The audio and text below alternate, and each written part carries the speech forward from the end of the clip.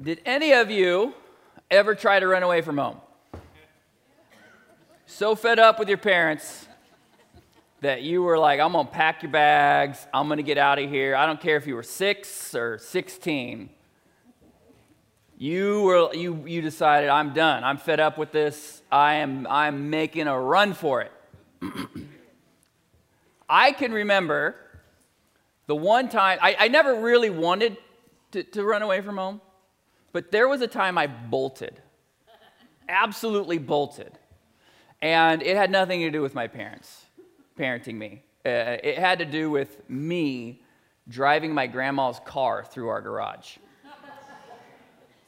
I was probably 11 or 12 years old, okay? And I had the most gullible, sweetest grandma ever. Her name was Esther. Esther, okay? And Esther, grew up like a lot of probably my age grandparents, rural community, farm community, where the rules, were a little bendable, right? Especially driving rules. And you grow up on a farm, you grow up in a rural area, you might learn to drive sooner or later.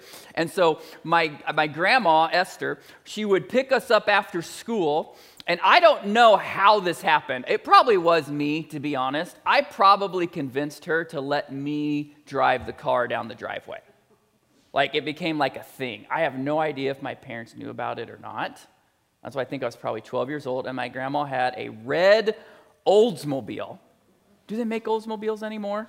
Probably not. No, they don't, do they? But she had the classic grandma, like, red Oldsmobile car. And so I lived on a gravel road, and we had, like, this driveway that would go down and around and then just end up right on kind of like a ranch-level home with the little garage there. And so my grandma would stop the car right when we got to the driveway. Like, she would drive us home until we got into the driveway, and then she would let me switch spots with her. And then I would drive the car the rest of the way and park it. And there was one day coming home from school where I did that, and I totally hit the gas and not the brakes when I went to stop. And I jammed my foot on the accelerator, and the car lurched, not just through the garage door, but like the cement column separating the garage doors, okay? And on that cement column was a water line. And so I bust through it, concrete pillar falls on the hood, like the whole thing, and then water's spraying. And I don't even know if I put it in park or turn it off or whatever, but I bolted. Absolutely bolted for we had a creek and some woods and stuff like that. I can remember having on a starter jacket, like a Pittsburgh Steelers or Nebraska Cornhusker starter jacket or something like that, taking off for the woods, leaped a fence, and just hid where I'm sure she could see me. It was fall. There wasn't foliage. There weren't bushes with hideable things or anything. It was just cold and leaves, and I just sat there, and I remember her saying, Justin, come back, because I had to find, I knew where the water main line was at, because there's just water spraying at this point, water spraying everywhere on the inside of her home, and I had to do that, and I just remember feeling so bad. And I just wanted to hide, and I just wanted to not be found. Because underneath it all, there wasn't just a fear of punishment, right? I mean, and that's deserving, right? I mean, she deserves to be punished, if we're honest, in that scenario. It's who does that? Who lets their 11, 12-year-old grandson drive their car to park it? And some of you have. And that's wrong, okay? No. But there was more than just a fear of punishment. There was a layer of shame. Something deeper. This sense not of, okay, I did something wrong and I'm going to get in trouble for it, but this sense of, oh, I am wrong. And I think when you really mess up in life, it's not just a fear of punishment. It's this fear of is there something wrong with me? And that's what we could call shame. And we grow up with this need for approval and this need of affirmation. And it's absolutely a part of how we're wired. It's absolutely how we're wired. We are wired to need approval. We are wired to need affirmation, to need to know that no matter what we're going to do, no matter how we might mess up, things are going to be okay, that we're still going to receive love, that we're still going to be accepted. And our parents are our first attachment in that sense. We need attachment. We need that bond, that primary bond that lets us know that we are loved no matter what. So that when we do mess up, when we do drive things into places where they do not belong, we don't just run away and never come back. We know that we have a place where we can be cared for and nurtured. And it's that primary caring for, that primary nurturing that is absolutely essential to growing up and maturing, to being emotionally responsible, healthy individuals. You know, it's kind of crazy to think about, but our parents are the first gods we ever know. Maybe it sounds weird to say it like that, but I mean, you come into this world screaming and kicking, and they're the first ones to feed you, to hold you, to care for you, to take care of every need you could possibly imagine. Our parents are the first gods we ever know. But gods they are not. Gods we are not. And so what a hard place to be if you're a parent, to be the god of something. What a hard position it is to have to live as a father or a mother and to know you've got a lot of messed up stuff in you and that somehow this little thing that you've brought into the world, you're responsible for caring for. Because it doesn't matter how good or bad your family was, okay? I kind of want to throw that out of the equation today.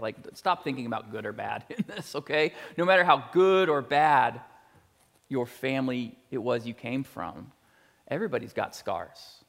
Everybody has wounds. Everybody has baggage. Because those little infants, they come into the world, the parents are the first gods they ever have, and no human's created to exist in the God role for another human. But it's what we have. You know, I really wish if I go back to the origin of the universe and the origin of creation and what the Bible says, is God.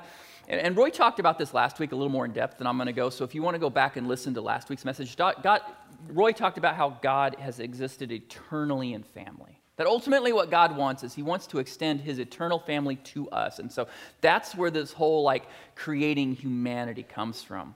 Is God existed with the Father, the Son, the Holy Spirit, this idea of the Trinity, which is really mysterious, but God has always existed in eternal community. And what he wants is to extend that eternal community because he's generous and he wants people to be in that eternal community. And so he creates Adam and Eve and he creates humanity. But what I wish Adam and Eve could have just had some kiddos before things went south.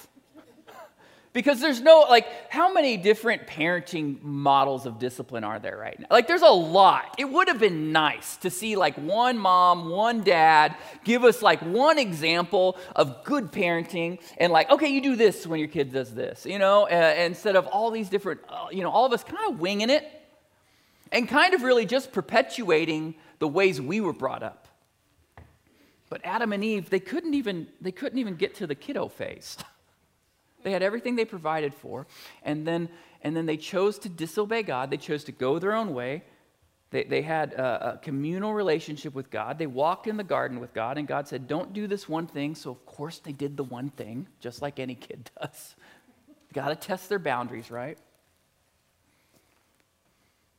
And so now we're left kind of wondering, what would it have been like? Can we even imagine what a perfect family would have been like? And we're left with this kind of hole.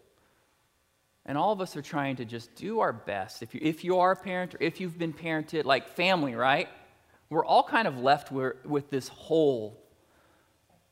This hole where a perfect shaped family would exist, but none of us have ever experienced that before. And so now we're just trying to live life out of our past experiences, and for most of us, just trying to keep doing better than maybe our parents did for us, or their parents did for them. See, we're not just born into this world physically, we're born into a way of life. You know?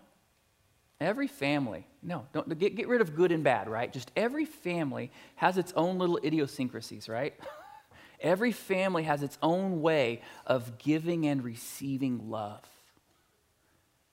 Think about it like an economy. Every family has its own economy for giving and receiving love, for earning love, approval and disapproval. Just like I ran away, I just jetted, I just bolted because I'm going to get disapproval. I've done something to break the laws of my family. I've broken the rule. I've done something bad. I'm not going to get love. That's what we're born into. We're born into a way of life. We're born into these units where we develop a style of relationship. Our styles of relationship, that's how we give and receive love. And all of our style of relationships, they're part nurture and they're part nature. So we have a wiring. But in our families, it's where the style of relationships that we now have are cultivated for the very first time.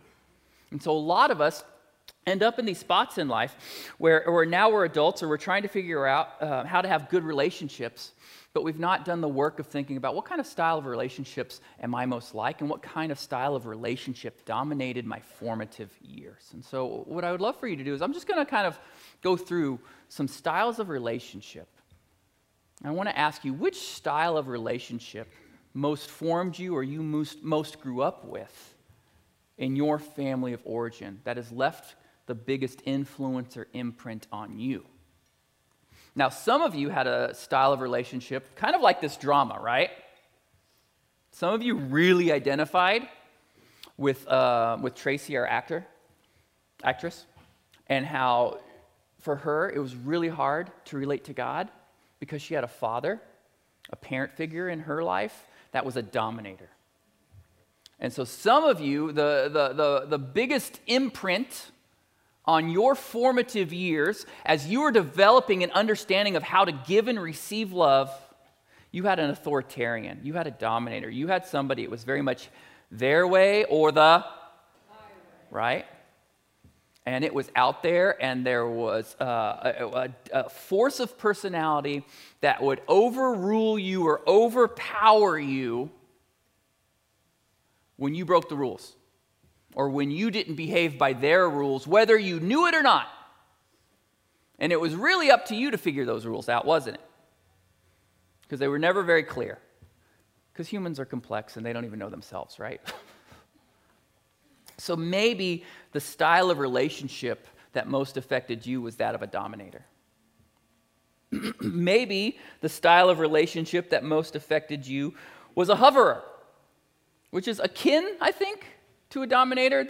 They're more socially acceptable. They're nicer about it. They're more manipulative. But they're the parent that seems nice on the outside, but like they're really controlling, and maybe they use words, not force, to overpower. I mean, did you ever feel like you really didn't have a choice growing up in the things that you did? So-and-so always had a plan for you. Mother, father, it doesn't matter. You couldn't do things good enough. And again, maybe they weren't a shouter. Maybe they weren't a yeller. But they were just as much of a controller over your life. They just were a little more socially acceptable about it from the outside in. Some of us had a style of relationship that most affected them. And I'd like to think of this as kind of the nice parent. This is the parent who, like, your friends wish they had your parent as a parent, right? Like, oh, man, I wish my mom or dad was like you, right? Because they just seemed really nice all the time, and they were there for you, and they did nice things, and your friends really liked them a lot. But you always felt like something was missing. You always felt like you struggled to connect with them. Again, they checked all the boxes on the outside, but there was a depth of relationship, probably also when you got to your teenage years where you started to get you got to be a little too much, right? And they started to withdraw. They didn't know how to handle you. And so they were nice about it, but they weren't really there for you. They didn't know how to respond to your emotions and your hormones and what you were going through. And so you could tell they were kind of just putting in their time. Another style of relationship, the last one here, and this one is just as direct as the dominator, but in a different way. And they're just a plain withdrawer, just an abandoner. And that might be literally you did not grow up with a father or mother figure. You just never knew them. You just never knew them at all. They weren't in your life at all. But there are parents who are withdrawers, emotional withdrawers, abandoners, just emotionally. Overworkers, just people who maybe aren't there, that don't feel competent in their family dynamic, and so they find other competencies to relate to. And you never had a connection with that parent. Which style of relationship maybe had the most, do you remember the most? Do you feel like affected you? Now, it doesn't mean that you're going to become that. Exactly. In fact, you might go the other direction, right? Sometimes you run from the force that is most powerful over you. You don't become like it. You try and run from it. You try to become the opposite of that. But that's not necessarily the right way to go either. See, I think when things get hard, this instinct of self-preservation kicks in. When I think of what the Bible calls sin, I think of it, and I would describe it probably 9 times out of 10, I would describe it as self-preservation. That I've got to take care of myself. This instinct kicks in. I've got to do what it takes to make it in life. And I think now as a parent even, I'm starting to get that, and it sucks, but it's like I am just as much of a dominator or a hover or whatever over my own kids as my parents were over me. That as much as I've tried to be a good parent, I still have this thing inside of me called sin, this thing of self-preservation where I want things to go my way. And when I don't get my way, ugliness comes out.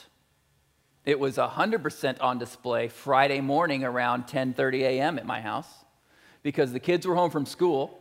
All the kiddos home from school. It was PD day.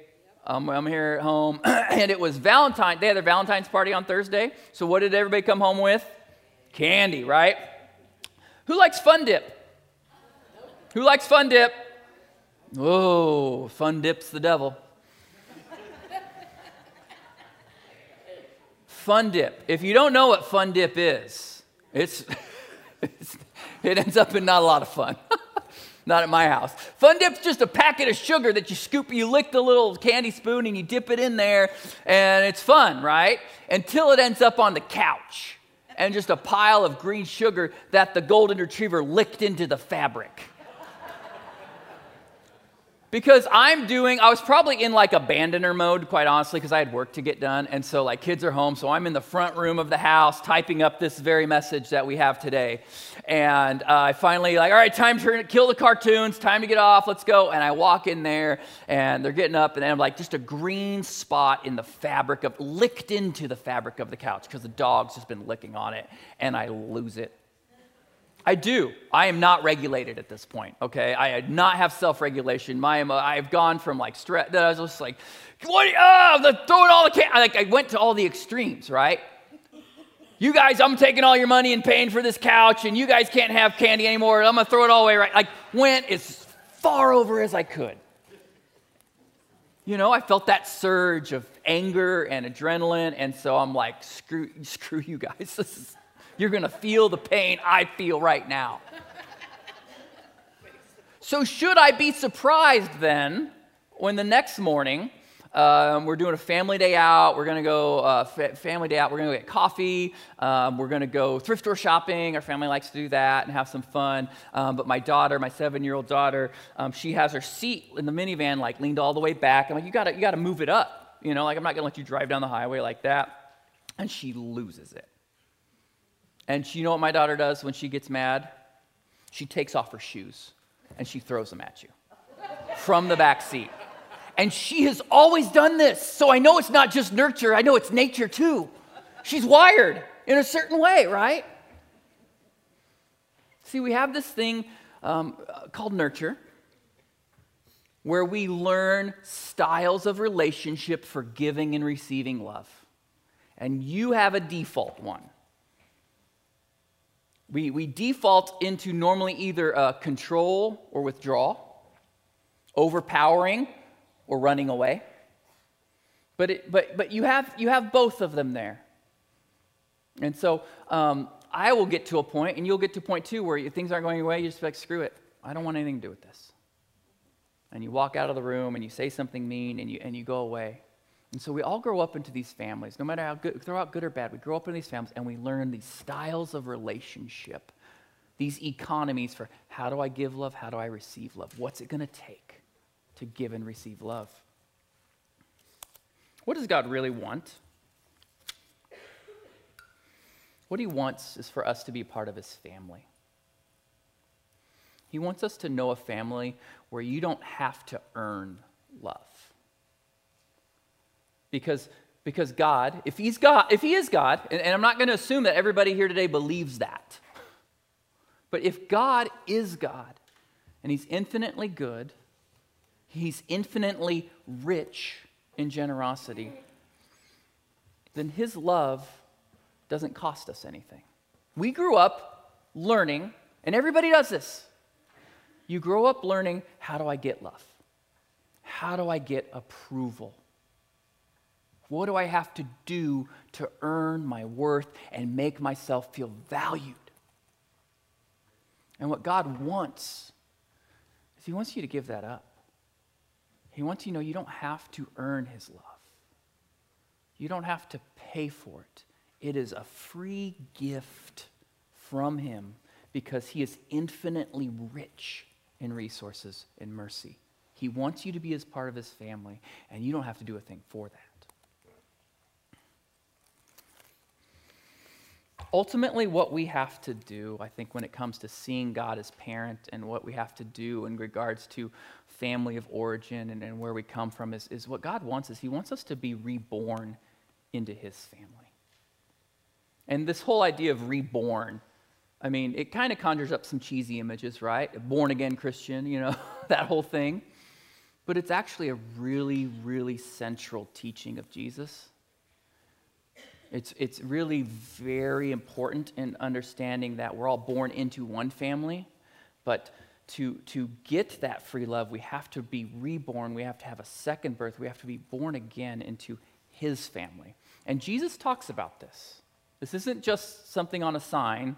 This actually comes from the Bible, this idea of being reborn or having a second birth. And I want to look at that. It's in John chapter 3. And so if you have a Bible, you can go to John chapter 3, verse 1. Or if you have the Bible app, you can go to John chapter 3. But if you don't, we're going to put it up on the side screens right now. And I just want to read this because what Jesus is wanting us to see is he wants us to understand how important family is to God and how we have to understand ourselves as being reborn into God's family. So in John chapter 3, there was a man named Nicodemus, a Jewish religious leader who was a Pharisee. After dark one evening, he came to speak with Jesus. "Rabbi," he said, "we all know that God has sent you to teach us. Your miraculous signs are evidence that God is with you." Jesus replied, "I tell you the truth, unless you are born again, you cannot see the kingdom of God." "What do you mean?" exclaimed Nicodemus. "How can an old man go back into his mother's womb and be born again?" Jesus replied, "I assure you, no one can enter the kingdom of God without being born of water and the Spirit. Humans can reproduce only human life, but the Holy Spirit gives birth to spiritual life.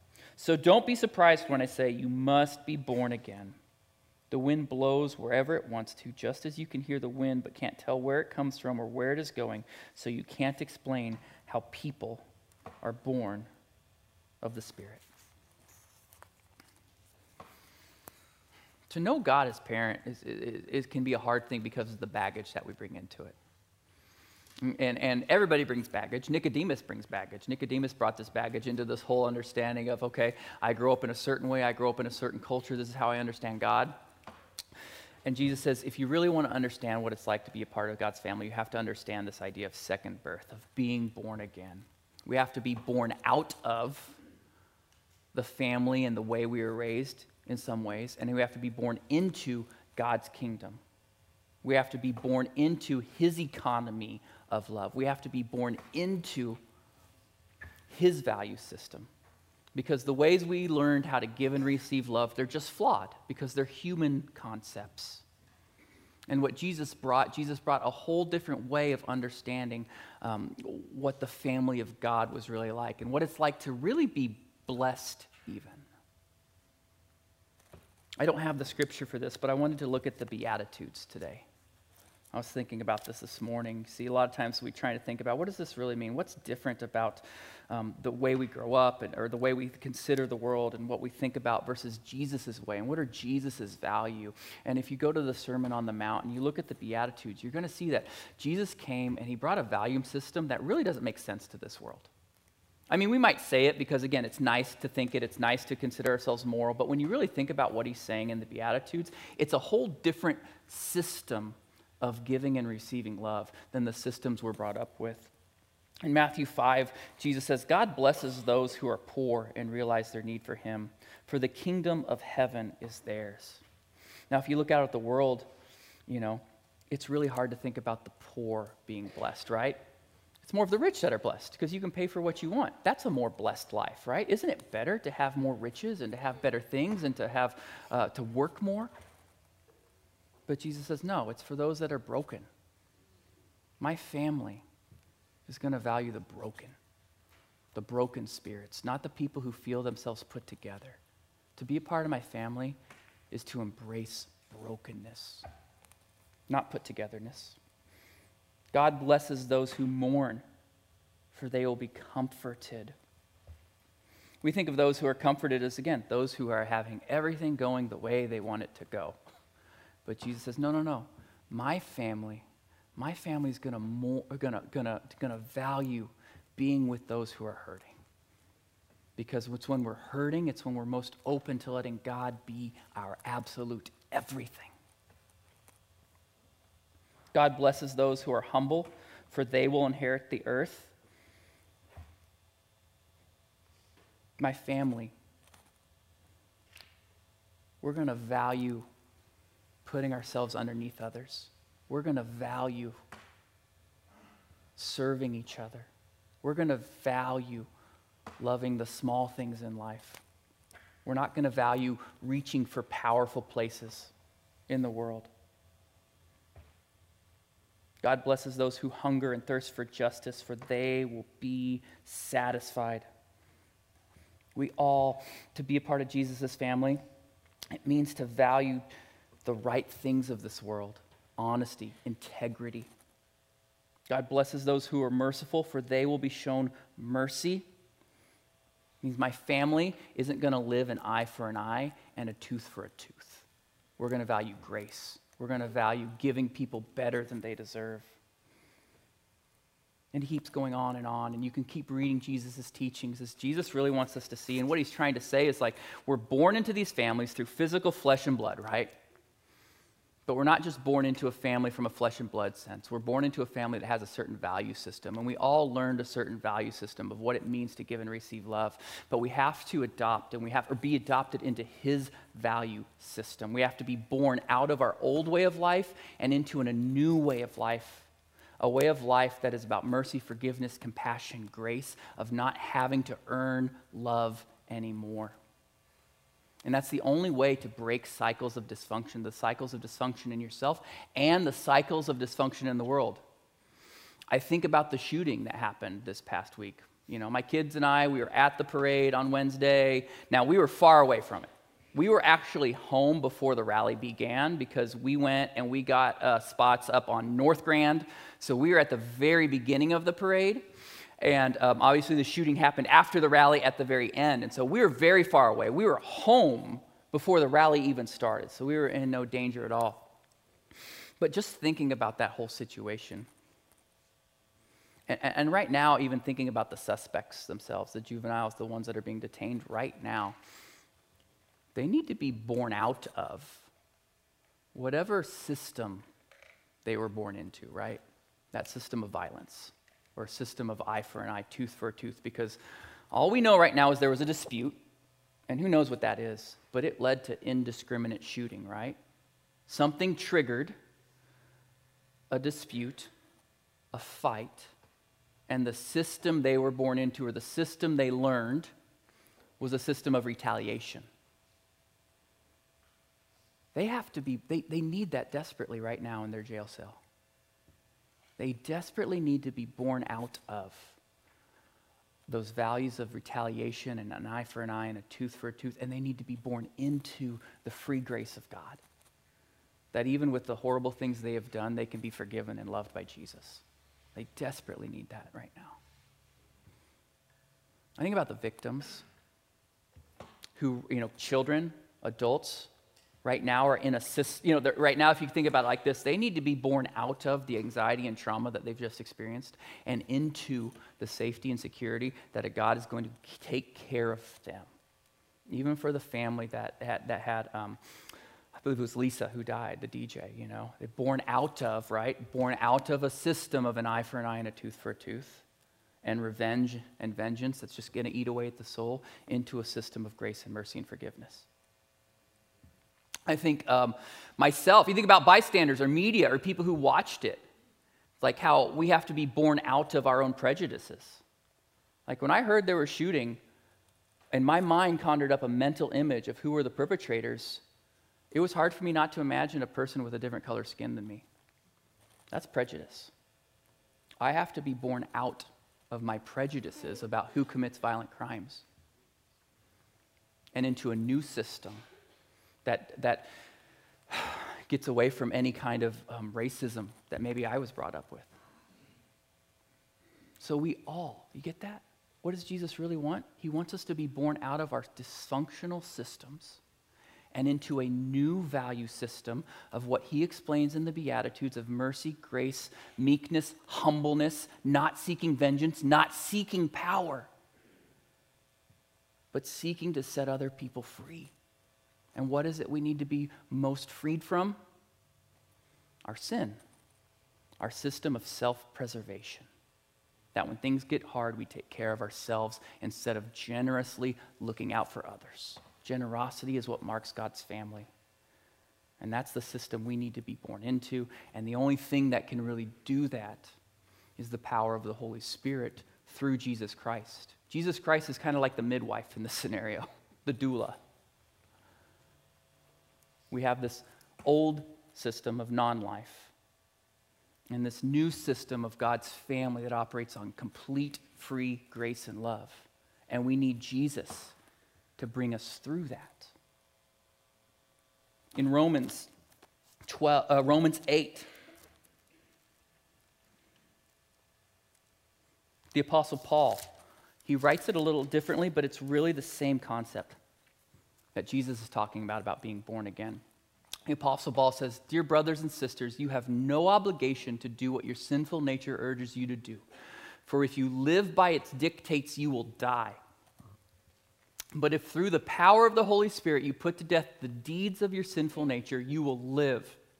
For all who are led by the Spirit of God are children of God.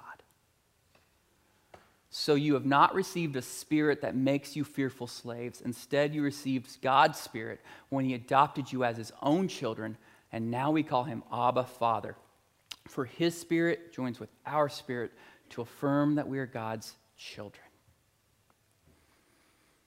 What ends up happening, or what Paul's trying to explain, and he uses this word adoption. And you really, I've had it said to me before, I can remember reading, you can't understand what Jesus did. You can't understand the New Testament. You can't understand the entire message of the Bible if you do not understand adoption. Because adoption always has a cost with it, right? Adoption always costs something. And so adoption is going to cost you emotionally, and I know some of you have adopted in this room. So, there's an emotional cost with adoption, right? The waiting, the wondering, is this going to happen or not? There's just an inner turmoil that you can't even explain. There's a financial cost, right? My wife and I looked at it one time at what it cost to adopt. It was like $30,000. There's a financial cost to adopting.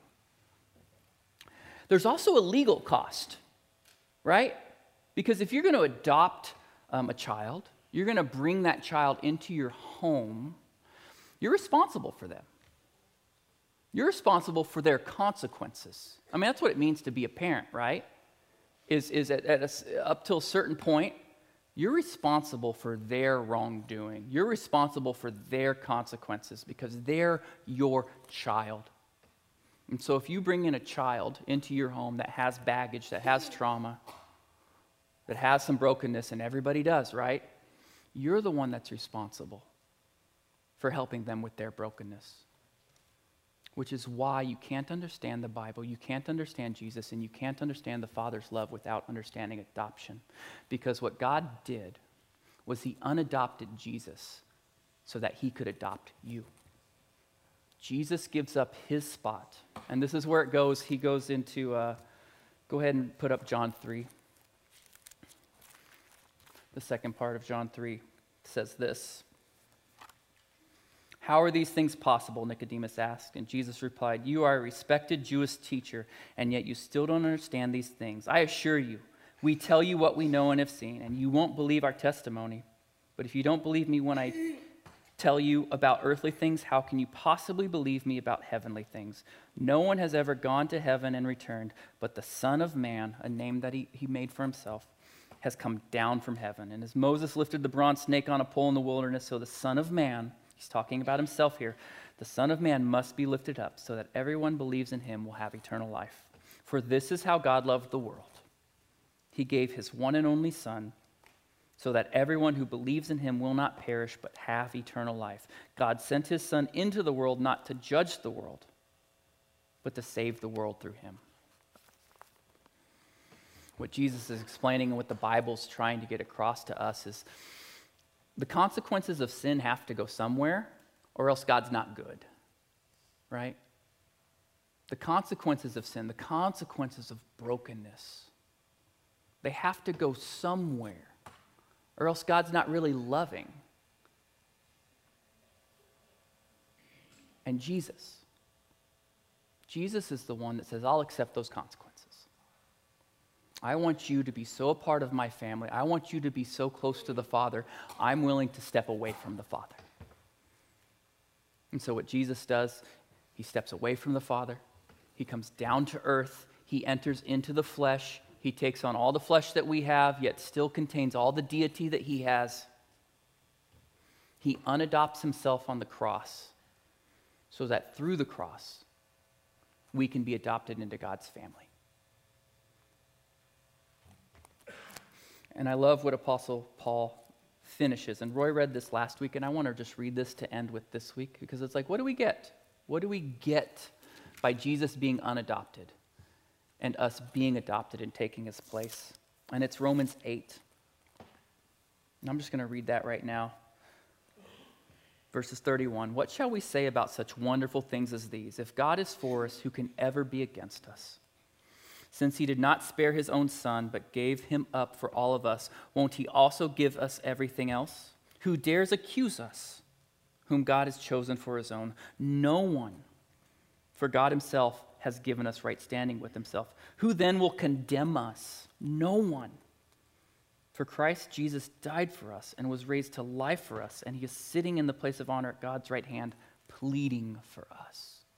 I think about when we're in our shame, when that feeling of disapproval just has a hold of you.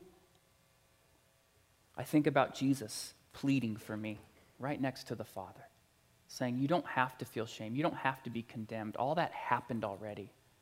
All of that has been put onto the cross. That's what he went to the cross for. This whole parenting dynamic, it's so much about approval and disapproval.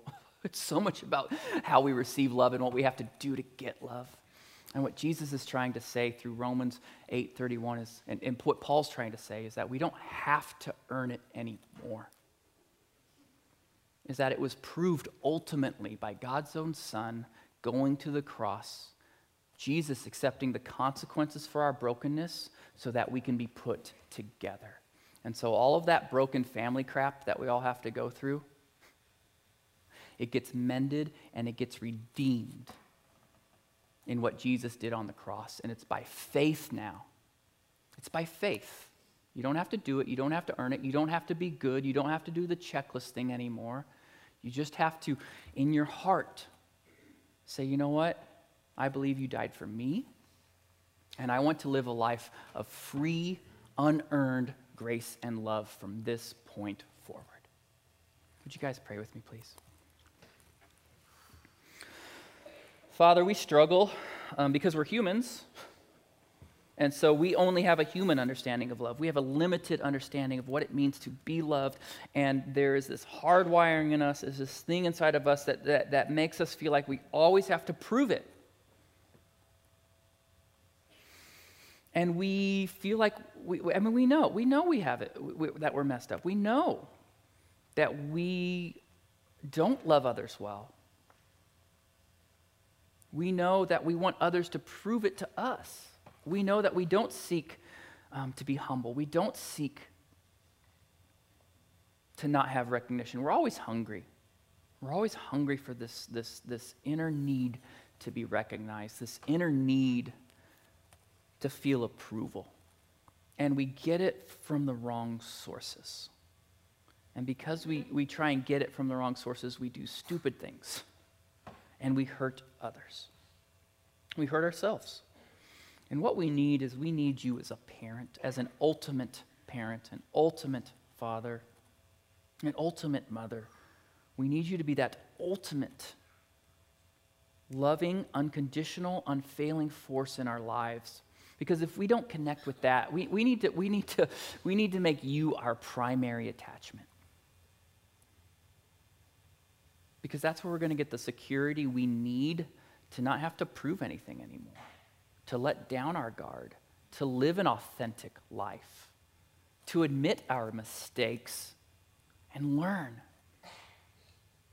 To admit our mistakes and learn in your presence, which will never reject us and never kick us out. In the name of Jesus. Amen.